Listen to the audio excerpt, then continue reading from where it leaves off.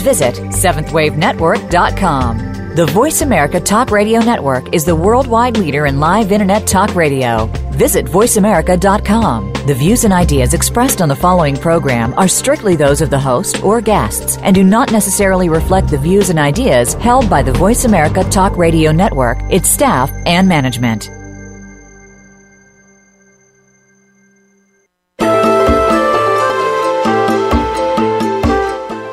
Welcome to Inside Out, the Inner Revolution, with your host, Beth Green. This is James Maynard, your co-host. Today's topic, Paris, Rome, and Iowa. The link is John Davis, who shares about the climate and our future. A recent UN poll shows that 90% of the world's citizens want governments to lead us towards zero emissions to combat climate change. That's rich, poor, everybody. The UN Conference on Climate is happening this December, and the future is in their hands. With so much at stake, people everywhere are mobilizing to get governments to act. On June 18th, the Pope issued an encyclical saying that human-made climate change is fact. By the way, the Pope is a trained scientist. He has a degree in chemistry. And that confronting it is a moral imperative. Yet in our own nation, the chairman of the Senate Environment Committee, Inhofe, a Republican from Oklahoma, says climate change is a hoax or doesn't matter. So, Paris, the climate conference in December. Italy, the Pope. And Iowa? That's where John Davis comes in. Yay, John Davis. He's an organizer for the Climate Reality Project in Iowa. And he's a grandfather who cares. He can help us understand the Pope's encyclical on dealing with climate change, and he can share with us what we can do to get our government to listen and act. So stay tuned, call in. And now here's Beth from the Inside Out. Hi there. Welcome, everybody, to Inside Out. Oh, I've been looking forward to the show so much because we don't always have good news. Not that the climate is good news, but at least the awakening around the climate is good news. But first, as you know, we always talk about the advances in the inner revolution, some of the news, and I rushed through it because there's so much going on. So there was so much going on last time that I'm telling you some of the things from last week that I didn't tell you before. Well, the first thing, obviously, the big thing in the news was June 18th and the Pope and the encyclical. And he said, you know, we need to confront humanity's reckless behavior that has pushed the planet to a perilous breaking point. And he left little doubt about who is to blame. Big businesses, energy companies, short-sighted politicians, scurrilous scientists, laissez-faire economists, indifferent individuals, callous Christians, and myopic media professionals. And that is fantastic, and we're going to hear a lot more about that from our guest, John Davis, who's going to come in, and he has actually read the encyclical, I think he said 5 times. But one of the cool things is that Francis calls for a drastic change in lifestyle production and consumption from unsustainable habits to more mindful means of caring for our common home. And he talks about structural injustice and that nothing short of a bold cultural revolution could save humanity from spiraling into self-destruction. And so isn't that cool? This is not the first time that the Pope has been calling for revolution. If you check our Facebook page, we put out a great story about him saying that the only way to be a true Christian today is to be a revolutionary. Now, the next piece of interesting news, and this was dated June 11th. Okay, we're a little behind. So this was on Vox.com, but it was why Iranian women are posting pictures of their uncovered hair. So this is obviously all about inner revolution, right? That we need to take a look at ourselves and change the way we're treating our climate. But here we have Iranian women who are standing up to a very rigid patriarchal society. And here's the deal here, very fast. Iranian law requires women and girls over the age of 7 to wear a headscarf called a hijab, which covers their hair, ears, and neck whenever they're out in public. Going out uncovered or even wearing a headscarf that is too loose can lead to punishment. According to the Iranian government, 3.6 million women were warned, fined, or arrested in 2014 for crimes against public prudency and morality, which are most often dress code violations. Can you imagine this? Anyway, one Iranian woman. This goes to show you what one person can do, right? Masih Alinejad, Anyway, forget that. Decided to confront this head on by posting on Facebook a photo of herself posing in Iran without a scarf and inviting other Muslim women to do the same. Her site called My Stealthy Freedom now has more than 800,000 followers. There she and other Iranian women post photos of themselves removing their headscarves in public, a quiet but brave protest against the Iranian laws that govern not just their clothing, but the way they practice their religion. I was very touched by that story, and I really wanted to share that with you because look how courageous people are, and look what they're doing to stand up to insane norms that really has to do with somebody else's interest. You know, some guys want to stay in control, and they make up all these rules about that what women are supposed to follow. Now, here's another fascinating piece of inner revolutionary striding. Again, looking at ourselves and how we are changing from the inside. This is from MSN News X, Thursday, June 11th. And the headline is, After Racist Rally and Arson, a German town bravely accepts its first refugees. This is also a very touching story. A small German town that became a byword for xenophobia, which is, where our country is better than everybody else. When neo-Nazis rallied against a planned asylum center and the building was torched 2 months ago, accepted its first refugees this week. So, see, get this, there was a neo-Nazi rally against a planned asylum center for many refugees coming up to Germany, and the building was torched. And now, with shy smiles, 2 families from Afghanistan and 1 from India attended a media conference that Thursday in the nearby town of Naumburg in the former communist East, where local officials sought to stress that the region welcomes foreigners despite the bad press. The families who have requested political asylum are part of a large influx of people fleeing war and poverty for Europe, particularly its largest economy, Germany, which took in 200,000 asylum seekers last year. And the former mayor, Markus Nierth, who had resigned in early March, claiming he had received no support from local authorities when racist thugs protested outside his family home against the opening of the asylum center. He addressed reporters, somebody, this was a little bit goofed up. Anyway, somebody there stressed that he had taken the unusual step of turning the first refugee group's arrival into a media event in order to send a clear political signal. If this had happened in Nazi Germany, there would have been no Holocaust. People standing up and doing the right thing is amazing, and it's not easy. I can understand, the freak out when all of a sudden your town is being deluged by people from another culture, another religion, but these people are saying no to racism, and I think that's an amazing example of the inner revolution. Now, you're going to love this one. June 16th, Washington Post.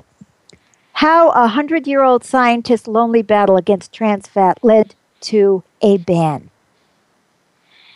100-year-old scientist. Okay? Are you getting this? You're never too old, James. No one was more pleased. No one was more pleased by the FDA's decision Tuesday to eliminate artificial trans fats from the U.S. food supply than Fred Kummerow, a 100-year-old University of Illinois professor who has warned about the dangers of the artery-clogging substance for nearly 6 decades. 6 decades, guy, that's 60 years. That's longer than some of you out there in this audience have been alive. Not us, but some of you. Science won out, Kummerow said. This dude sued the FDA in 2013 for not acting at the age of 98, 2 years ago.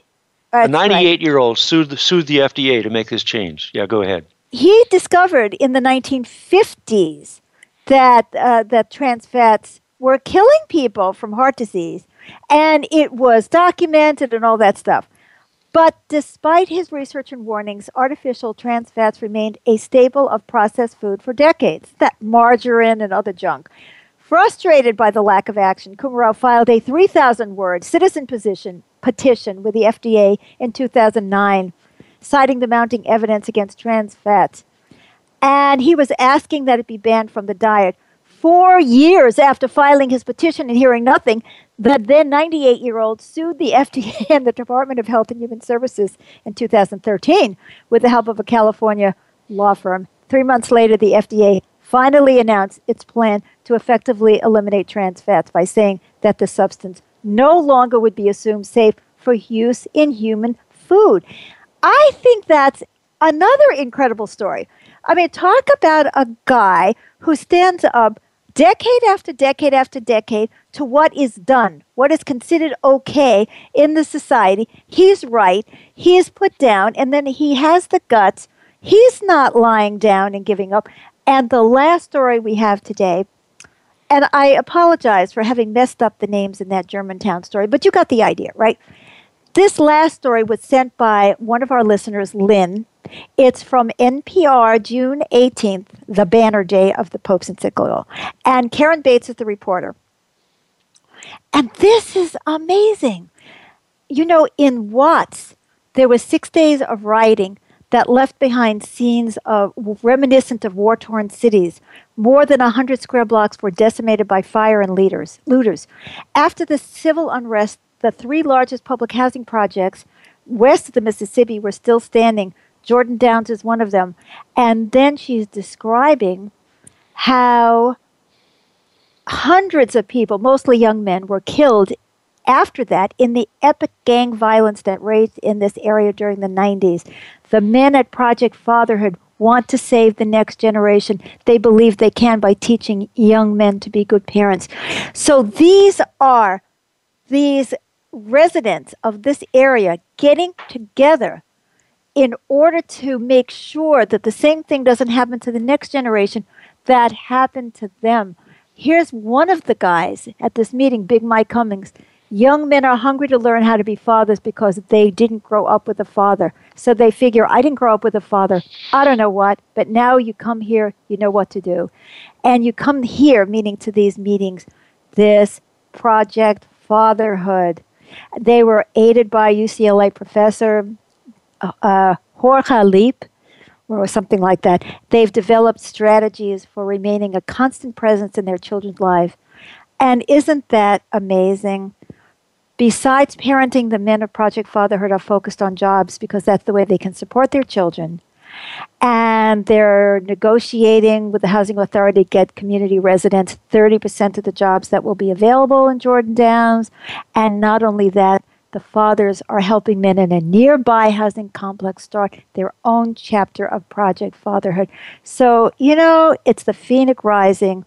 We are hoping that the Phoenix rises on our planet in general, that from the despair and the destruction that we're seeing of our environment, of, people on the inside and our environment on the outside, that the Phoenix can rise. And to talk to us about how we can help do that, we have invited on John Davis, who is a really fun guy, but extremely knowledgeable. He's really interested in religion and the climate. He's also very engaged politically. He's got lots of information for us, and he's a guy who cares. So let's give a great inside-out welcome to John Davis. Hi, John. Hi, Beth. How are you? I am so happy to have you on the show. So, how would you like to start with the Pope's encyclical? What do you think was the impact of the Pope making these wildly revolutionary statements? Sure, absolutely. I don't know if everyone knows, but an encyclical normally is a letter written from the Pope to the bishops of the Church. Pope Francis broke the model on this. It was not only an encyclical and a letter to the bishops of the Church, but it was a letter to the people of the world. Yes! Laudato Si is the first 2 words of St. Francis of Assisi's Canticle to the Sun. And that is his start to the encyclical. And it was written, quoting him, to every person on the planet, where we all share a common home, the earth. And isn't that fantastic? Because he didn't even only write to Catholics. That's correct. He wrote to every human being in the entire world, Catholics specifically, because, there's 1.4 billion of us around the world, and this is going to change a lot of how the Catholic institutions, how Catholic people will be looking at climate change. Now, that's what we want to know. First of all, do you think, because we know that the reaction immediately from Catholic American politicians was, what, the Pope? He doesn't know anything about the climate or politics or economics. I mean, Jeb Bush made a brilliant statement about, "Butt out, Pope." So what? Yeah, he said, I don't take my economic guidance from a bishop or a pope. Right. Yeah, Santorum told him to butt out, too. Right. So what do you think, John? What do you think? Why do you think this is going to make a difference? Okay, it's going to make a difference in many ways. Let's put politics aside for a while. We'll talk about Jeb Bush and Santorum and the rest of that later on. But this is going to make a difference because many of the things we have out today are a lot of scientific data. We have a lot of political and economic data and information. What Pope Francis has done is added to that mix the moral, ethical, and spiritual relationship we have with the earth and the people of the earth, combining that with the economic, political, and scientific data, giving us a framework where we can change our lives and change the world. It's not going to be easy. It sure isn't. But why do you think that Catholic politicians, I mean, this has got to give cover to all the Catholics who really want to do something about climate change. You know what I mean? Like if there are bishops or priests or nuns out there who are really concerned about the climate, they now have this encyclical that they can use, which gives them a lot of clout within their own religious communities, I would think. Wouldn't you think so, John? If they desire to use it. Yes. We just had this is my personal opinion, not the opinion of the church, all right? Right. They just had a conference of all the U.S. Catholic bishops a little while ago in St. Louis, covering many of the things going to be coming up in the next year. And this is before the encyclical came out. Yeah. They had a briefing on climate change and things in the encyclical. Now, there's 250 bishops in the United States. Only 50 bothered to show up. For this, for the briefing on the encyclical? Yeah. Well, on climate change. Only 50. Isn't that amazing? Isn't that amazing, the resistance? You think that the Pope would have some power over that. Well, he does in one aspect, because bishops and priests are bound by obedience to the Pope. Now, the Pope can say, you're going to do this whether you like it or not, or you can fire them, like he accepted the resignations the other week of the Archbishop and the second in command of the St. Paul, Minnesota Archdiocese over there because of the child abuse problems.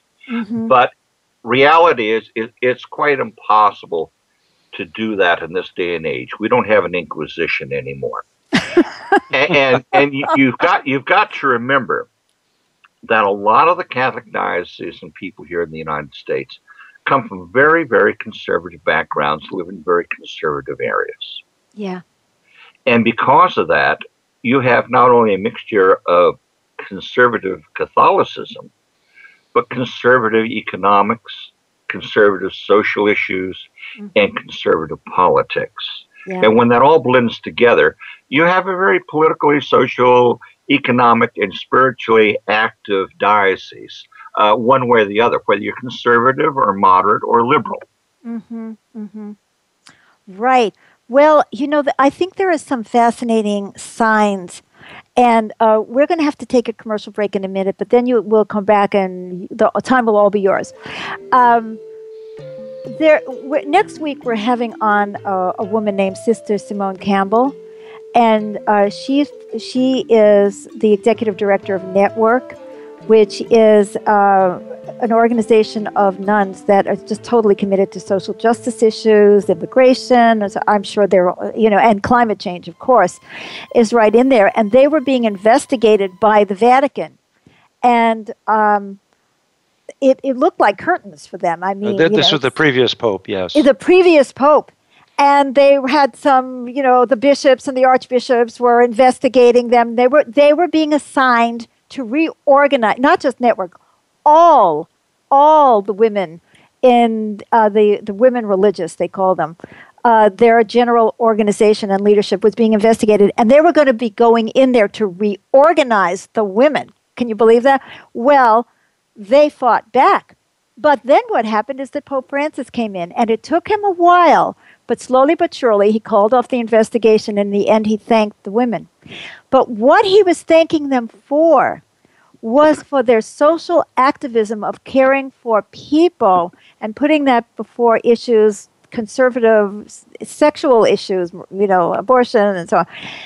And this Pope has brought in this whole new energy. But see, what I'm thinking, John, is that there are other people in the church who've been hiding out in the, in the wings. These women were willing to take it on the chin. But there are a lot of people out there who are afraid to step forward, but who would agree with a different kind of social agenda, which is what the Pope is talking about. It's like, we got to get away from these other things and start worrying about our earth and our people. And there was a change. It took him a while, but it had an impact, and I'm keeping my fingers crossed. So we had better go to commercial break now. But you stick around because we have a lot more to hear from John about the Pope and about Paris and Iowa.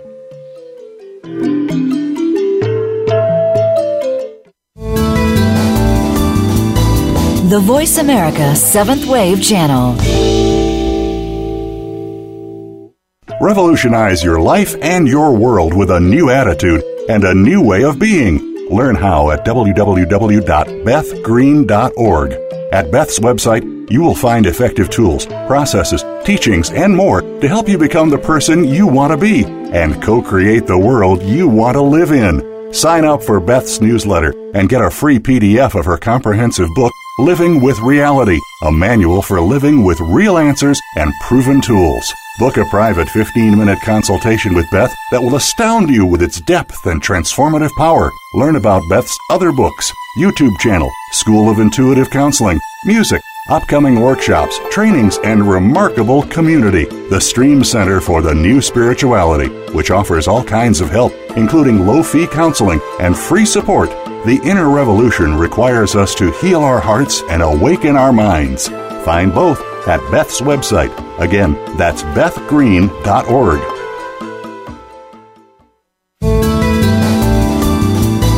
Invite meaning and inspiration to your life. This is the Voice America 7th Wave Channel.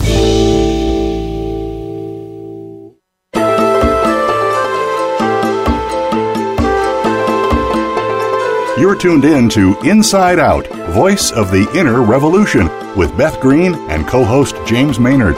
To share your questions and comments, please call 1-866-472-5795. That's 1-866-472-5795.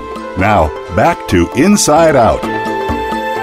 Hey, welcome back to Inside Out, and we have John Davis from the Climate Reality Project, who's speaking as a Catholic, as someone who really knows a lot about the climate, who's an activist, and John would like to share some points about the encyclical with us right now. Okay, great. Thank you, Beth. There's 9 very specific and important things that were brought out in the encyclical. And if you don't mind, I'll just take a few moments to go through those. It won't take long. Okay, great. The first one is Pope Francis writes that we are in the middle of an ecological crisis and summons each person in the world to a moral and spiritual challenge, a inner conversion, so to speak, to renew our relationship with God, each other, and the world.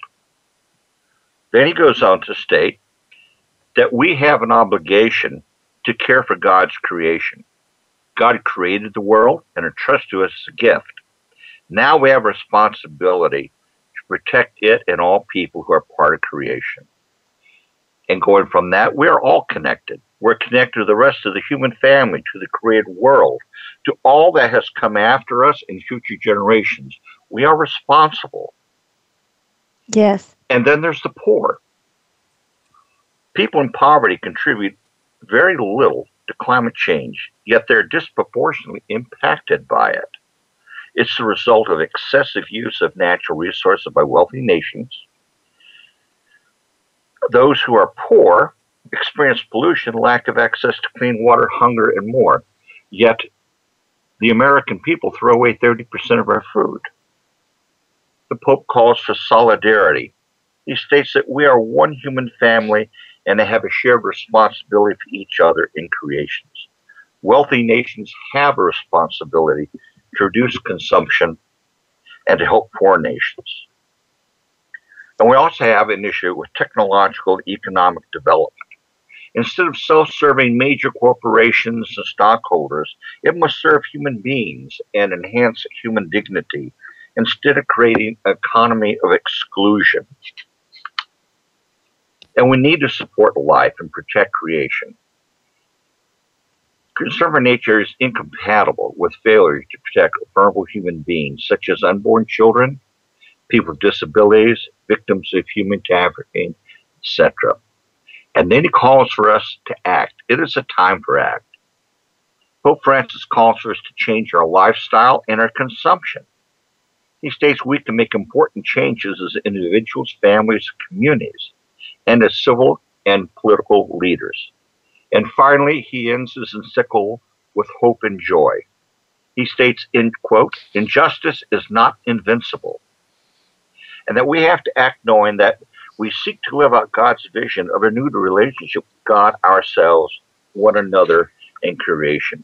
This is a great building block for the world to start working on, and it goes beyond all politics or borders and all economic and political structures. This is so beautiful, John. I mean, the Pope is an inner revolutionary. That's how we see it. Because to us, the inner revolution is about oneness, accountability, and mutual support. And that he's talking about oneness. He's not talking about Catholics. He's not talking about Christians. He's talking about all of us and all of creation as being one. He's talking about becoming accountable for the impact that we're having. And he's talking about mutual support, which in our terms means we support the whole, and the whole supports us. It's not just about my life. It's about the life of the whole species, of the whole planet, of all society, that we need to support it, and it will support us. And we need to just get off our darn ego trips about me. And I love this. I love this guy. John, how did he get to be Pope? Do you have any idea? Well, I'll put on my religious side. I think it was the act of and the hand of God working on I agree. I think so too. I'm not kidding. I think he slipped in. God threw us a curveball, and a good one. You know, God has got to do something. I imagine the Curia is a little shaken up by his innovations. I mean, he doesn't even live in the papal palace. He lives in a hotel, a two-room suite. He eats his breakfast, lunch, and dinner down in the cafeteria with ordinary people.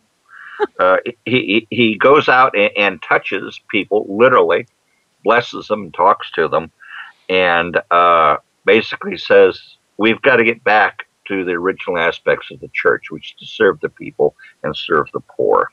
Well, gosh, wasn't Jesus a major revolutionary? I mean, didn't he say, enough with all this nonsense, let's get down to the important things like we are one another and we have to treat each other like one another, and let's get over this hierarchical stuff. And I mean, the guy was a revolutionary. And there is a real history of revolutionary priests in South America. The Pope is from Argentina.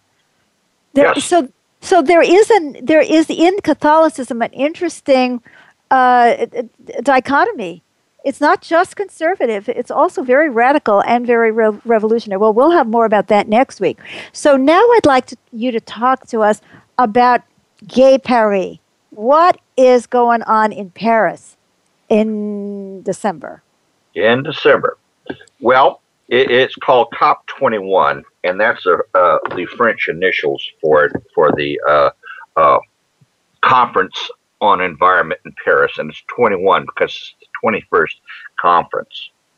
And the actual title of it is the 21st session of the Conference of the Parties to the United Nations Framework Convention on Climate Change, for short, Paris 2015.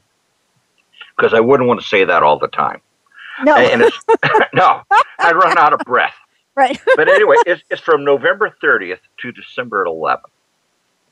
And it's going to be a very crucial conference because it needs to achieve a new international agreement on climate that's acceptable to all countries.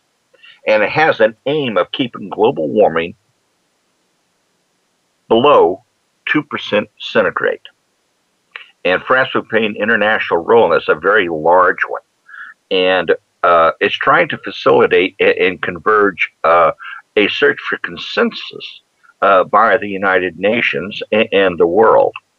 And it gets extremely complicated from then on. They're going to have meetings, I believe, in September before this.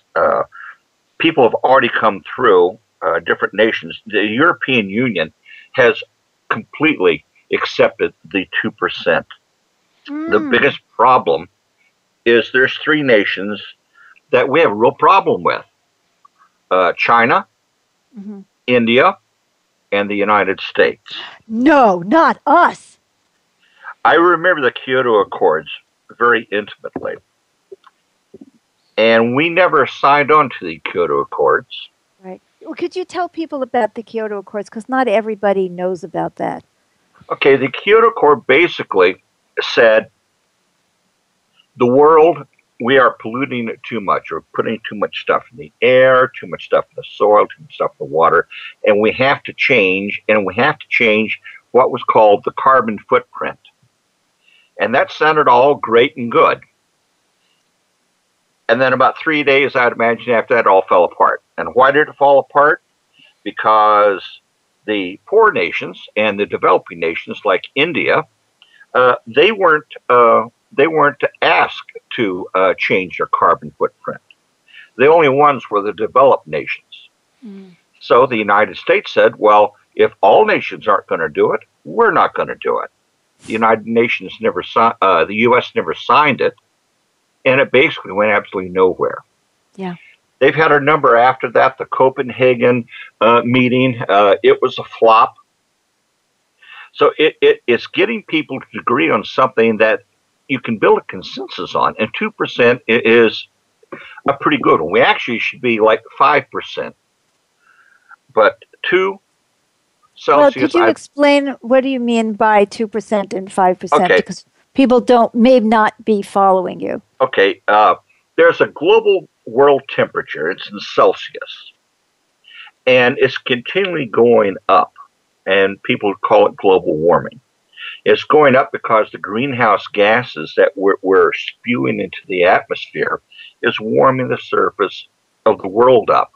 And people say, oh, I'll just give an example. Let's say the surface temperature of the world is 10 degrees Celsius.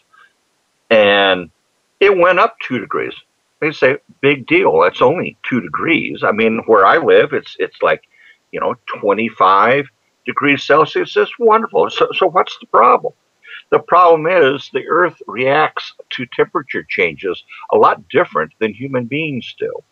And it can cause catastrophic problems and failures. Which we're already seeing. We're seeing it right now. Yeah. And so I'm already reading papers and documents. I spent 3 hours a day doing this. And the 2% Celsius was what they want to do. But all of a sudden, the last 3 weeks, China and India are saying, no, we can't deal with 2%. How about a 1.5%? You mean they want to have even fewer emissions and less global warming? Oh, no, they want more. Oh. Yeah. because if we try to reduce it by 2 degrees Celsius, it's it means they're going to have, they're going to have to cut back dramatically on greenhouse gases. Yeah. And they're, again, the same thing, Kyoto. They're looking at their internal economic growth. So they say, we can't do 2%. Let's do 1.5%. Oh, whoa. So now everybody's arguing between 1.5% and 2%. And most people say, what in the world's the difference? Well, there is a significant difference if you happen to be in the world. Right. Not to speak of the fact that the poor Chinese can't breathe. Oh, yeah. I was in a international climate conference in New Delhi, India, this past February. And imagine a place, I'm here in Iowa. Pottawatomie County is kind of a big county, but only has about 30,000, 40,000 people. Imagine putting 20 million people in that same area. Okay, that's New Delhi. New Delhi is the most polluted city in the world. It is it's so polluted that when I was there, the U.S. Embassy keeps a 24/7 website open showing the pollution in the air and the air indexes on a 24/7 basis. And if it gets like 205, it's really bad. And when I was there, it was like 218, 225. And so every person that works for the U.S. Embassy, they put these huge air filtration systems in their house so they can breathe and not get sick. Right. And think so about we're looking the poor at things people. like that. We're looking at this all over the world. Yeah. I just saw a thing today on Santiago, Chile. They're having a huge problem right now, and they're having the Copa America soccer tournament going around there, and people can't breathe. Wow. They're not even that industrialized. No, they're not. How did they get so polluted? They're in a valley, and there's tremendous amounts of energy plants around. They all use coal. Oh, well, there it is. And they're just blowing it up. And they're also in the middle of a severe drought. They're not getting any rain. So it just topples inside of itself. I mean, I think that it's time for us to get over the nonsense about there isn't global warming, that we haven't created it.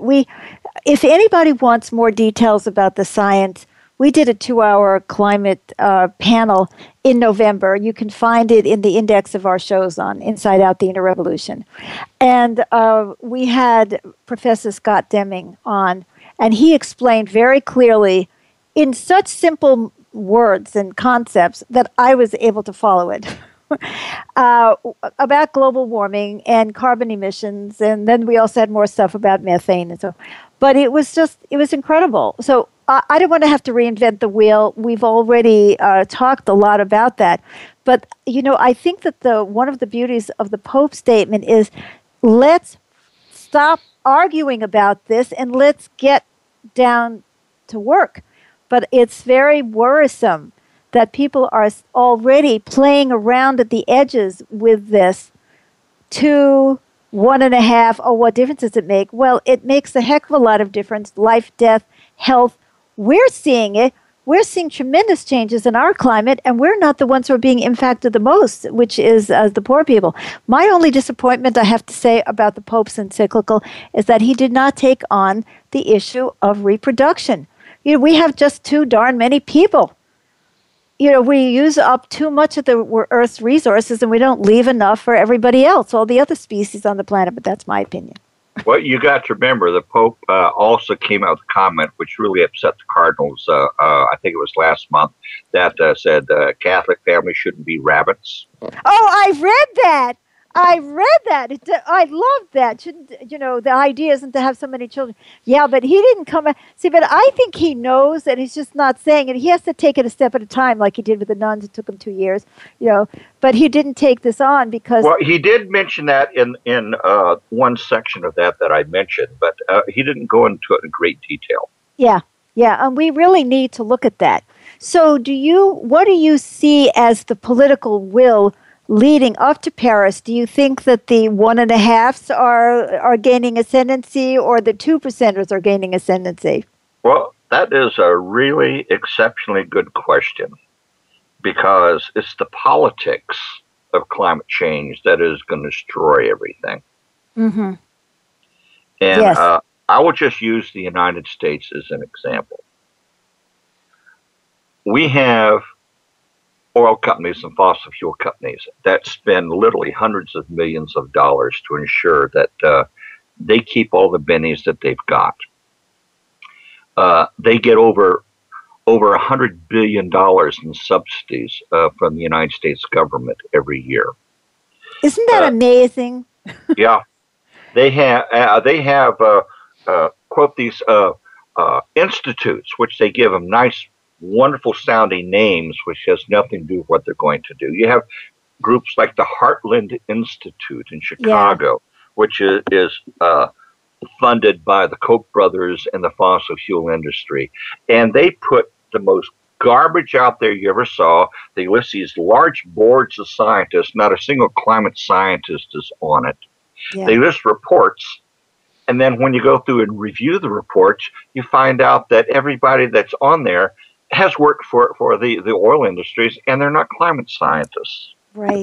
So these people are controlling what we hear and what we see.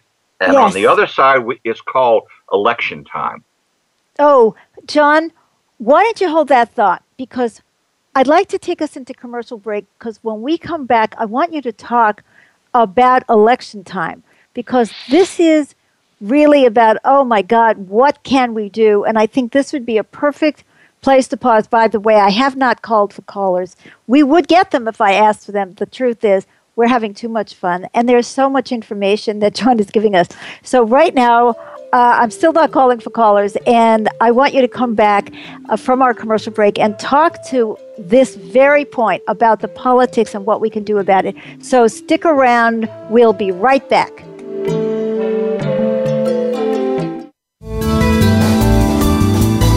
Be visionary.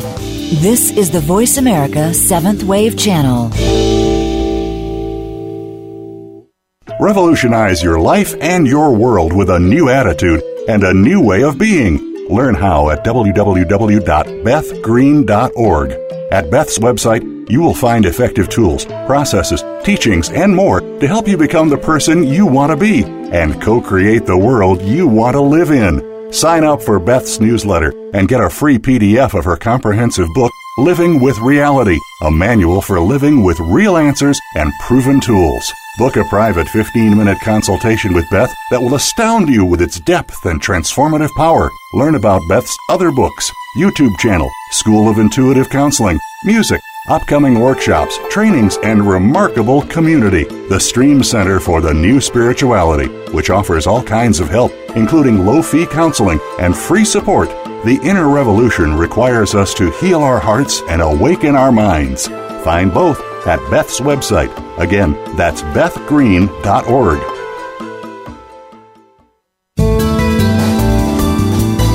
The 7th Wave Channel on the Voice America Network.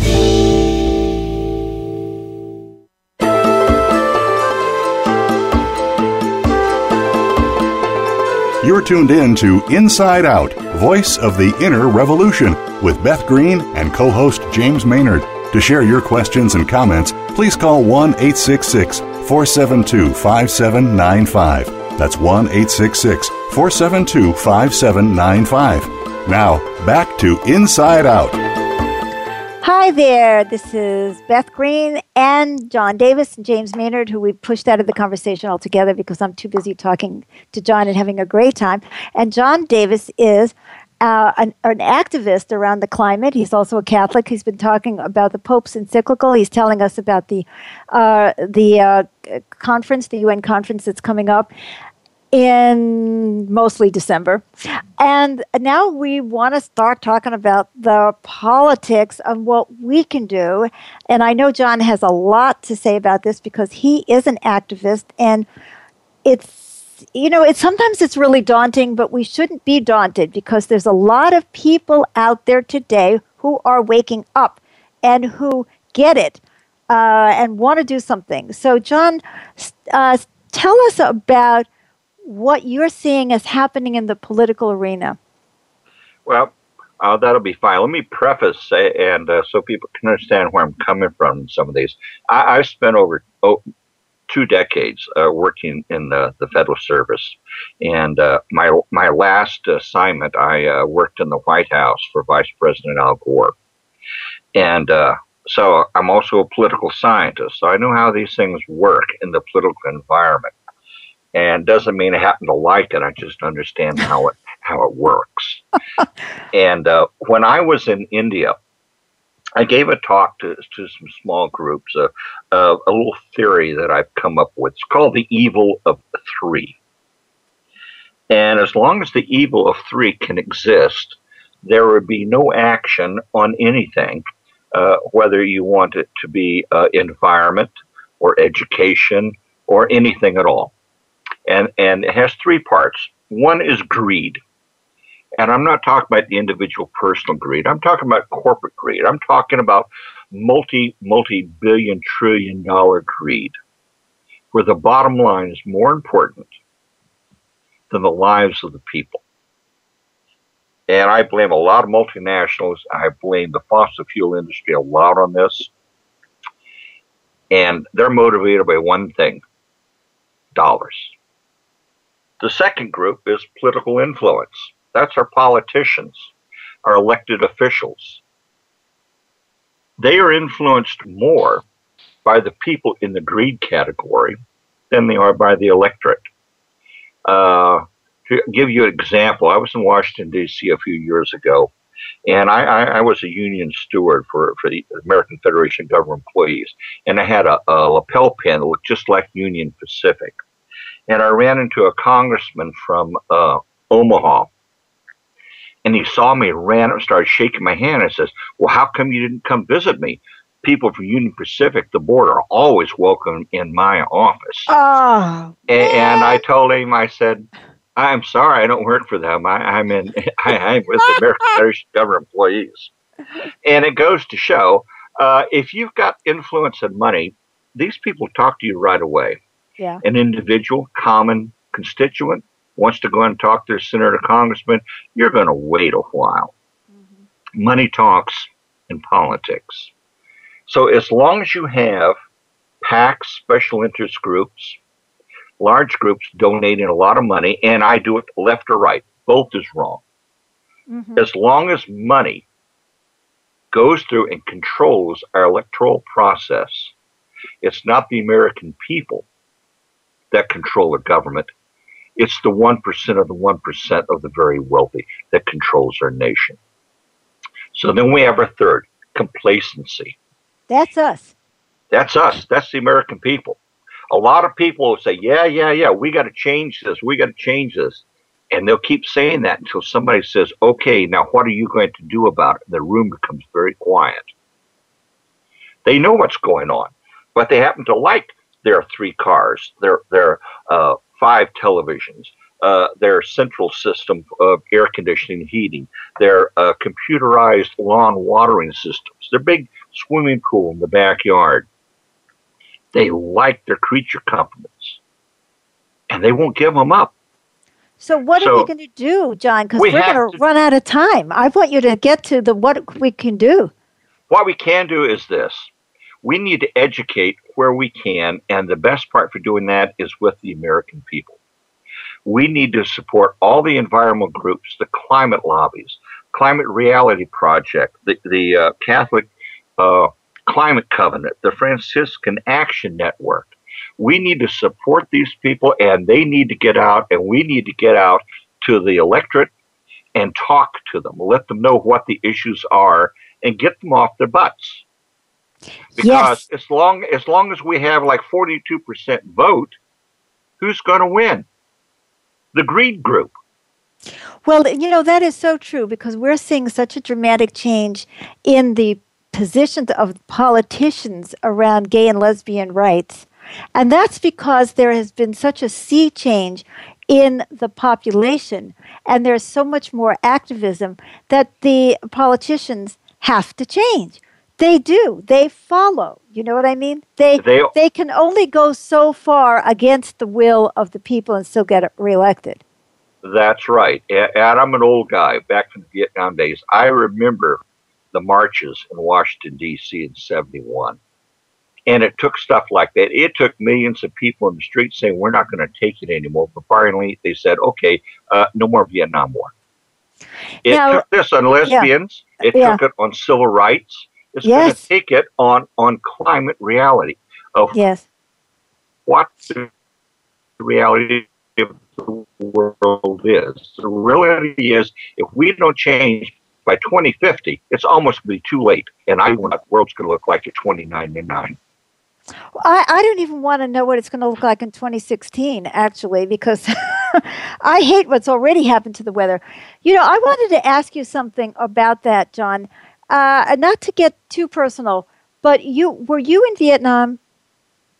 Yes, I was. Okay, so now you, as a veteran of the Vietnam War, how did you feel? Because I was one of those people who was marching, right?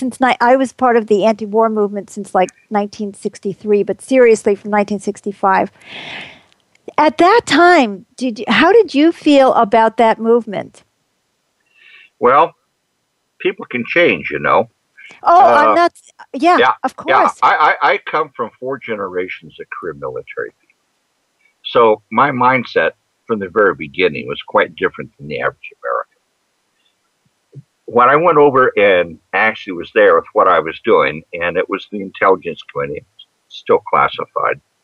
But when I saw what was happening to the people over there and their attitudes, I started thinking, you know, what the heck's going on here? Mm. And then when I flew back from Saigon to Washington, D.C., I stopped over in San Francisco, and I actually was spit on. A lot of us were spit on. People were screaming and yelling at us. I know. That was very unfortunate. But what's interesting is when I got back to Washington, D.C., in 71, we had the May Day. Remember the May Day demonstrations in Washington, D.C.? Yeah. I was there in the demonstrations. Oh, my gosh. Oh, my gosh. So you had gone a whole 180-degree flip. You know why I'm asking you this, John? First of all, because, you know, I was interested to find out how that was for you. And I regret, I never spat on anybody, but I was not very compassionate to the soldiers. And I regret that. That was my own immaturity of not understanding what makes people just go along, you know. But I was in so much anguish about the war. But the reason that I'm bringing this up now is, see, you are an example of someone whose heart was changed and who then became part of the solution. Do you see what I mean? Your story is very important because we should not give up. It looked like in the days of the Vietnam War that war would never end. And frankly, it feels like it did never end. But I think that just tells you never know who you're talking to. You never know who you're reaching. You never know what moment that person's a light bulb is going to go on in their head. And they're going to look around. You know what the Pope talked about? What we are leaving this planet is filth. Filth is the word that he used. It is so true. It's so true. And, you know, guilty as charged, it's hard for all of us to find a way to solve this climate crisis ourselves, which, of course, we can't. But when we keep talking and when we keep organizing, and people are welcome to go to the Climate Reality Project, and that is one of the groups, and there's 350.org. There's a lot of groups now, and John mentioned a few. You never know the next door that you knock on, the next person you talk to. I talk about climate change to everybody I meet all the time. You know, whenever I have an opportunity, you don't even have to be an official lobbyist. And that something will happen because people are not completely blind. Something inside people knows that our environment is deteriorating, that we're leaving a mess for our children, and that we're doing something which is just the opposite of what the Pope is calling for. we've treated this planet as though we had dominion over it, not as though we were given it as caretakers. That's true. I have a great quote for you to end myself with. Thank you. From the Pope. And here it is. It's from the introduction to the encyclical. For human beings to destroy the biological diversity of God's creation, for human beings to degrade the integrity of the earth by causing changes in its climate, by stripping the earth of its natural forests or destroying its wetlands, for human beings to contaminate the earth's waters, its lands, its air, and its life. These are sins. Mm-hmm. For to commit a crime against the natural world is a sin against ourselves and a sin against God. Yeah. Thank you. That's amazing. It's encouraging. Let's never give up. If we have enough political will, it will change. So, James, would you clue us in as to what we're doing next week? Yes, this is a natural follow-on. Next week, the theme is the Catholic Church going through an inner revolution? Meet Sister Simone Campbell and see for yourself. In 2012, as Beth mentioned, the Vatican cracked down on the American nuns for challenging the hierarchy of the Church and focusing on social services and equality rather than abortion and other sexual issues. Well, our guest, Sister Simone Campbell, she was the director of Network and the Catholic Sisters who are awakening social conscience and lobbying for change. And this, as was mentioned, she was part of the Nuns on the Bus, which attracted attention as they went from city to city to city addressing social needs that American nuns could help with and publicize and bring resources to help. After Pope Francis was elected in 2013, he called on Christians to become revolutionaries, much like Sister Simone has been. And so we are very happy to have her coming on the show. She's a leader of an inner revolution within the Church and within society. And also, by the way, she and two other nuns are now the subject of a new documentary movie called Radical Grace, which is now being screened at various places around the United States, and soon will be available in different locales for viewing. So tune in next week and learn more. And now a final word from Beth. And by the way, Rebecca Parrish, who was the director who made that film, is going to be the guest on Inside Out at the end of July. So I'm so thrilled. I just want to say that I love you, John. I think you're just a terrific person. I can feel your passion, your intelligence, your dedication to this. We need more people like you, and we have them. There's a lot of good people on the planet. And when we start reaching out to one another, we discover them. When we stay in our own little hole, it can get very dark. But when we go out, we discover that there's marvelous people everywhere who are doing something. There's a lot that we can do about the planet. I'm going to give another plug to our climate panel in November because we had a lot of discussion about what each one of us can do. And the most important thing is that we don't give up, that we keep trying, that we keep having faith that something can change if we come together. So thank you so much, John. You're quite welcome, Beth. Thank you, John. Okay. Appreciate it.